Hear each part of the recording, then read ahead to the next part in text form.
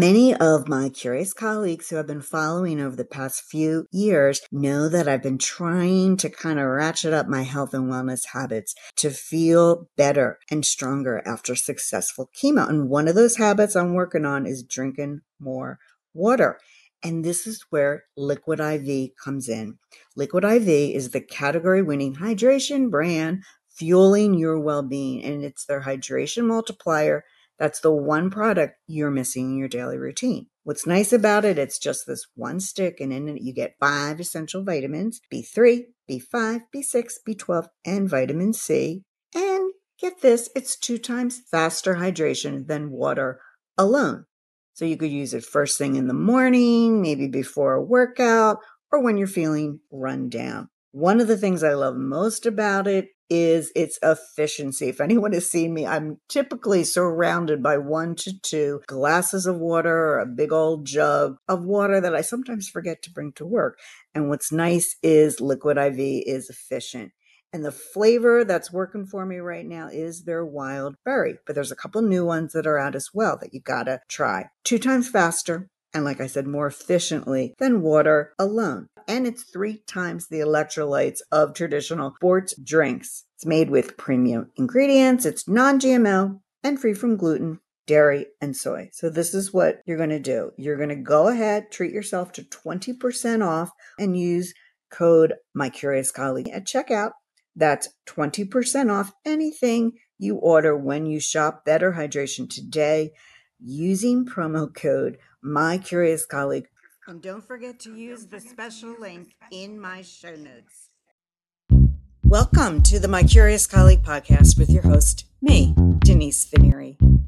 We'll be talking all things consumer relations with a focus on consumer product goods organizations and the brand specialist and analyst roles and responsibilities. So, if you like CPGs like I like CPGs, marketing, insights, and caring deeply for your consumers, well, take a listen. Hello, my curious colleagues. My guest today is my colleague, Chris Drury, Director of Customer Care at Blount Fine Foods. Today's chat with Chris is going to be third in my series on the R word. Yes, recalls. Specifically, we'll be talking about the tools and technology that can be enabled in the event of a recall. We're going to get into about 4 different touch points in the flow of recall technology that can really come in handy, using digital self-service, including a bot, so exciting, to help consumers feel cared for, could help reduce call volume to more traditional channels. And also we're going to talk a little bit about some of the reporting applications during a recall that could provide timely reporting to, for example, the regulatory agency like the FDA or the USDA or your internal leadership. And also a report that could help you understand, I'll call it the footprint of your product when it comes to traceability at retailers, markets, distribution centers, etc. As always, Chris is informative and transparent, which is so cool. So let's listen in to my conversation with my colleague, Chris Drury. Hi, Chris, and welcome back to the podcast. Hello, Denise. Thank you for having me again.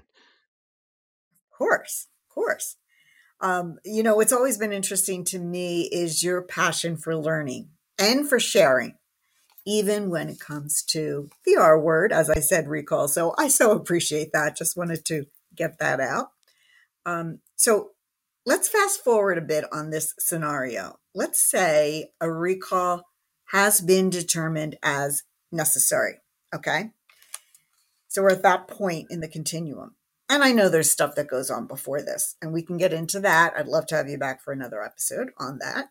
But tell me about maybe at this point in the continuum, a basic tech tool that our colleagues could start out. Well, once we determine that a recall will be happening, we have to run a shipment trace report. That allows us to identify, based upon the affected lot code, which of our customers received the product, It also identifies more specifically which POs from those customers the product was shipped against. It identifies how many cases we shipped, and it also identifies the specific distribution center location that received those affected cases. We run that here out of our ERP system, which is an enterprise resource planning. If for those of you that may not know what that acronym stands for us, we have a product called X3. It's kind of a mid-size business ERP system, but the more notable ones others may know are SAP and Oracle. So essentially, it's what your organization runs on for your accounting systems, your warehousing systems, your order management systems. Mm-hmm. So this X3, is it capital X, the letter X, and then the number 3? Okay. So that's Yes, it hitting is. against, because it's not hitting against your consumer care CRM, correct? Right? It's hitting against Correct. some, As an order comes in from a customer, our customer service team enters that order under the PO yeah, number. If I have to run a shipment trace report, it's going to, and I input the lot code that's affected and the item, the specific SKU, it's going to yeah. tell me based on that SKU and that lot code, these are the respective purchase orders from our customers that we actually ship product against. So then you'll know where the potential effective product is sitting at that Cor- moment in time, right? Okay. So correct. I know, well, first of all, you're very savvy um, in consumer care and in reporting analytics. So I know that it makes sense for you to get your hands in this. You're also the recall coordinator for Blount Fine Foods, which is cool. But to me, I'm just wondering if I'm not the recall coordinator for my company, what would be the benefit to say, hey, we'll run that? Well, in some organizations, the customer care lead is not necessarily the recall coordinator, but Right. ultimately, this becomes an engagement between the organization and the customers that received affected product. Yeah. And we have two pieces to our business. One is the food service side, and one is the retail side. We run that report the same way, regardless of which marketplace it goes into. However, downstream on the retail side, you not only need to identify those retailers, but then you're going to have the whole direct to consumer piece that adds on top of that. So all of those engagements typically reside within the customer care, customer experience purview. So if you're not the recall leader, someone high up in customer care really needs to be part of the crisis management team. So at the very least, they're aware of it. Absolutely. There may be someone else in the organization that is responsible for running the shipment trace report. Yeah. But ultimately, it's the customer care function that really should be managing those communications outward to those affected customers. Yeah. I think what I like about it is it kind of gives you that control, because that report is really, to me, it feels like the crux of everything that comes next. So then once that report is run, there's some other steps that happen behind the scenes. Well, not really behind the scenes, but I know there's an adverse event document that we had chatted about. You know, we're looking at a draft of a press release that needs to get aligned to some internal documentation. So let's pretend for this conversation. So that's all been figured out and in line too. So what's next when, we think about tech in this recall journey? Well, next in my mind is the part where we leverage our CRM because we're going to be sending out notifications to those affected customers. And Oh, those are okay. actually coming out of our CRM in customer care. So we take the shipment results and who those Okay. customers are, and Hmm. we identify at those customers who is the point of contact for recall. Hmm. We then draft the communication to those affected customers and we launch them from our customer care platform. And what is the tool that does that? These the standard tools that you always have in your CRM? We create a template within Amplify Agent. That's the platform we're on. It was formerly Astute Agent. Um, so within there, we create a recall affected customer template. We load in those affected customers as contacts. And then from each of them, we create the notification and we send it out. And Denise, the real important part to this is once we do that, there will be an awful lot of dialogue back and forth with those customers because they all have a set of pretty similar requirements, but then there's a variety beyond that that each organization does that might be specific to their own. So we're able to manage that leveraging the CRM platform so that every email back and forth is getting captured within that record and we can follow the thread. And if there's any additional documentation that customer needs, we there again can launch it and send it out of the CRM platform to them, and it Okay, documents what was sent within that contact record. got it. And customers, you mean literally the customer, the retailer, The versus retailer, the yeah. So consumer. for Yeah. us, that'll be, Walmart, Target, Publix, Sprouts Markets, Stop and Yep. Shop, Kroger, all of those folks. Okay. You guys play, such a key role. I mean, I guess I should say all consumer care plays such a key role, but you um, really get your hands in there. What's next? Let me not guess because I'll guess wrong. What's next then in terms of technology that you So while employ? this Yeah, so while that is happening, concurrently, we are also building. Um, we have a website that's already pre-established that we basically hide from public access on a micro page, and we also have a digital self-service bot that we've already pre-built that is also hidden from public access. So at this point in time, we take the details that come from that particular recall. We try and align the website information that we're putting out there with the public press release so that they mirror each other. And then the digital self-service bot, we will build essentially a logic pathway in terms of a series of questions to gather appropriate information from consumers. So that's on the retail side. So we're going to leverage both the a website as a landing page for the recall, as well Mhm. as a digital self-service bot to help manage the volume of contacts for the recall. Yeah. So the website is a little microsite page. You may have said that's sort of Yes. at the ready. And who built that for you? Is that somebody over on the brand? And yeah, who would build this little microsite for you? So the customer care, me specifically, worked with our marketing team as well as our web team to Yeah, build that microsite and have it ready to go with the basic information that is going to always appear on every recall. And then we just fill in those details when we have the adverse event, such as yeah. adding pictures of the packaging, adding Hmm. more specific retailer locations that were involved in it, those sorts of details that you would also commonly find in the press release with the FDA or USDA. We're not going to put anything different than that in there.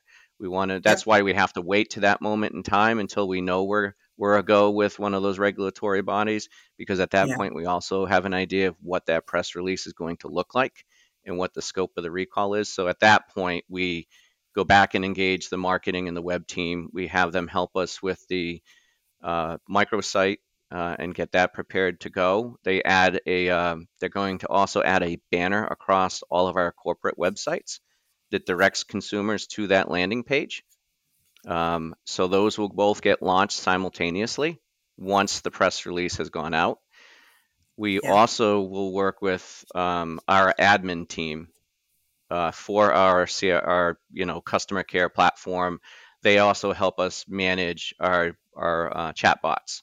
So we'll work with them at the same time we're working with the marketing and web team, so that we can build out that digital self-service bot along with all the associated flows back into the CRM, which includes using as much automation as possible to populate records, and also populate what the response letter would be associated with that record, and any compensation that's appropriate for that record. Hmm. Aside from it sounding very cool, I grew up with the Jetsons. So anything that has botted it, one of the good bots, not that one bot that would then go awry and then they would be like the evil bot. You know that episode. Anyway, but aside from bots sounding very cool, what is the overall benefit during a recall for employing this self-service bot that we're talking about? Well, it allows for 24/7 service first and Okay. foremost. That's one of the real benefits to it is if you have, because we all know in customer care these days that consumers want to reach out to us whenever they feel compelled to do so, Yeah. right? So recalls are always difficult to gauge what the volume will look like. So the digital self-service chatbot gives you a mechanism to be open 24/7 for that consumer to walk through that flow and ultimately get to an endpoint that says you have affected or unaffected product. And then that The triggers second off of, oh, excuse it me. does, it does, and then the second really big benefit, that's kind of a partnership to that, is it removes a lot of contact volume off of your agents. Because it's going through the secret microsite website, coming through that way versus, say, the phone, the Correct, telephone. correct. Okay. And there is always, it's important to keep in mind that sometimes you're going to have contacts through the recall that still need a live agent to have a more deeper conversation with a consumer. So you have to make sure that you allow for that fall out of the chatbot into a live agent situation. So if that occurs during business hours, a live agent becomes involved immediately. If it occurs outside of the business hours, the consumer is advised. They receive a message that we need to talk with you further, so to Hmm. speak. Please provide, we collect their contact information and advise them that one of our team members will call them first thing the next business day. So what I was hearing, it takes volume off of your more traditional channels like phone, but it's still allowing for person-to-person care when needed. Um, and then I think also like with a recall, and I'm not as savvy in this area, so that's why I love talking to folks like you. I know that that's a tricky part of it, this forecast of, okay, depending on the scope and size of the recall itself, what that means in terms of contact volume and hence staffing. So the bot allows you also to staff as needed. Or tell me more Yeah, about and that. I'm not sure if I'm articulating that correctly. and we can gauge. I mean, it is always somewhat guesswork. So I think one thing that hasn't yet been said that I always in my head, it's implicit to me, but I'll state it blatantly, is that the whole goal you need to keep in mind in having customer care managing the outward bound communications for the recall is to really get it into a pretty well defined channel that Hmm. is removed from your normal business. So the bot allows for that. Having a partner that can scale with you in terms of live agents that is a different group of live agents than your normal business is also an Yeah. important part of that. So we do leverage that component within the recall also. Okay, perfect. Thank you for clarifying that for me. And then the last sort of area I thought we could touch on, unless I'm missing something, is the reporting technology, both to internally and also out to a regulatory body. Can you talk about those two or Sure. three? Sure. So of course every case is getting every contact is getting coded accordingly within the system. So one of those keys to the coding of that record or that contact is to have a field in your CRM where you can call out those recall contacts. And what I mean Hmm. by that as an example is here at Blount, I have a field that resides on the user interface for every single contact we have, and it's a Blount priority field. That field for me identifies by letter A, B, C, and R. And A for me is illness injury. A B Yeah. for me is foreign material, extraneous material, and label issues, because those groups have some pretty high business risk implications. So we like to be able to use our reporting to just look at the A's or the B's. So the R now allows us to pull the recall contacts in our reporting pretty easily. And then from that, typically what we're doing is we're looking at this in two ways. One is we have reporting built in SQL Server reporting services, which is, the acronym is SSRS. A lot of people refer to it that way. Those are more structured reports that go out. We can schedule those on the back end so that it runs at a certain frequency and pushes it out in an email format and delivers a PDF version of the report to that recipient group. Typically, which would be kind of management and food safety, and then food safety can use that for their communications with the USDA and the FDA.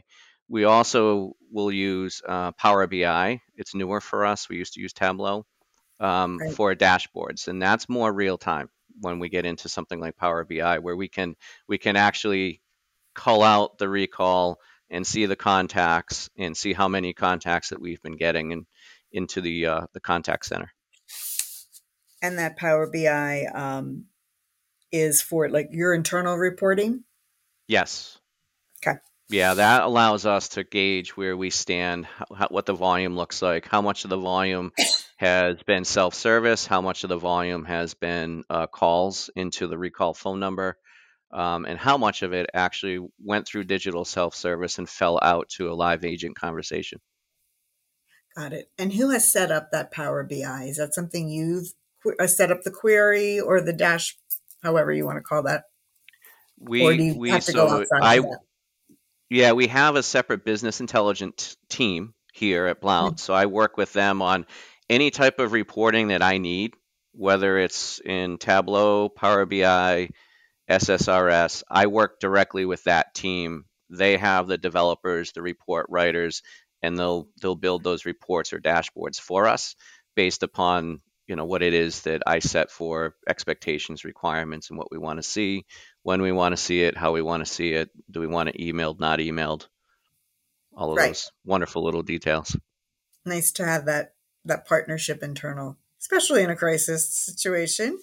But probably you have this already developed and it's just sitting there. If I know you, something's developed. Yeah, it's really important. I can speak for food processing companies pretty darn well because I've got experience with both FDA and USDA and some, the state health departments. Mm-hmm. I can't necessarily speak towards someone that's more in other types of consumer products. I'm sure they have other Yeah. regulatory bodies that they're dealing with that have their own set of requirements. Mm-hmm. But at the end of the day, the most important thing is to really have these tools already built as part of your crisis management program. Yeah. Because the USDA, for instance, when we have to go through an event with them, it moves very, very quickly. Yep. Sage advice. Sage advice. All right. So we're coming to the end of the podcast and just wanted to double check you're still up for sticking around for the double secret bonus question. Absolutely. Yes. Okay. Cool. And that, just to give folks a hint on that, it's about a upcoming speaking gig that you're going to be that you're going to be speaking at. So that's enough of the hint. I'm going to keep the rest of it secret. So, thank you for sharing all the technology information and your point of view. I really appreciate it. Oh, you're very welcome. I always enjoy sharing because best practices help everybody. Yeah, agreed. If you've learned even a kernel of an idea or was inspired by this episode, please consider rating and reviewing the podcast on Apple Podcast. Be sure to share out the hashtag CPGCX because CPGCX really and truly rocks. You have been listening to the My Curious Colleague podcast with Denise Vanieri. Thank you for your time.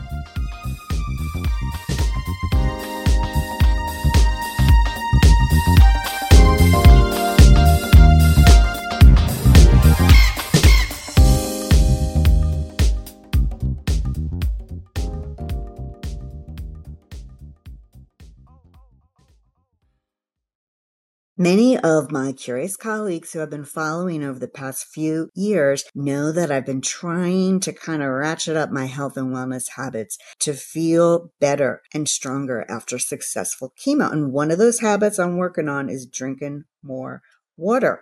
And this is where Liquid IV comes in. Liquid IV is the category winning hydration brand fueling your well-being, and it's their hydration multiplier. That's the one product you're missing in your daily routine. What's nice about it, it's just this one stick, and in it you get 5 essential vitamins: B3, B5, B6, B12, and vitamin C. And get this, it's 2 times faster hydration than water alone.